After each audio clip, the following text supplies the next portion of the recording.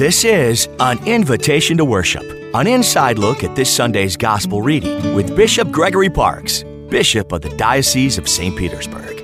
This weekend's Gospel from St. Matthew is a rather lengthy one, but covers many of the topics that we deal with in our lives today: divorce, law, anger, adultery, lying, and more. But much of the underlying theme is on judgment, and particularly anger. All of us like to hold on to things. One common thing we can hold on to very tightly is anger. It's usually anger at someone or something. Could be a situation that you're angry about, but the anger itself might be directed at an individual within the situation. Most likely you've been on both sides of the aisle on this one. And it is a valid human emotion that we need to control. Jesus focuses on dealing with anger. He says we need to let it go, even before offering our gifts to God. Otherwise, our gifts go unused. God wants us to be with Him in heaven for all eternity, but we can't if we hold on to that anger that keeps us separated from friends, co-workers, and loved ones. The cost of anger is that it robs us of the peace that God wants us to have in our lives. Pray today to let any anger that's in your heart go. Try to find and make peace with those who have upset you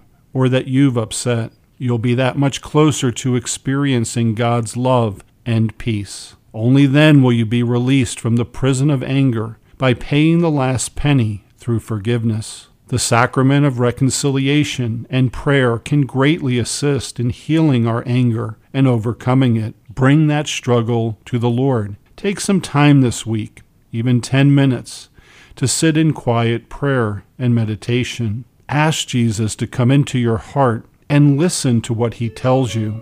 Ask Him for forgiveness and a new beginning and fresh start.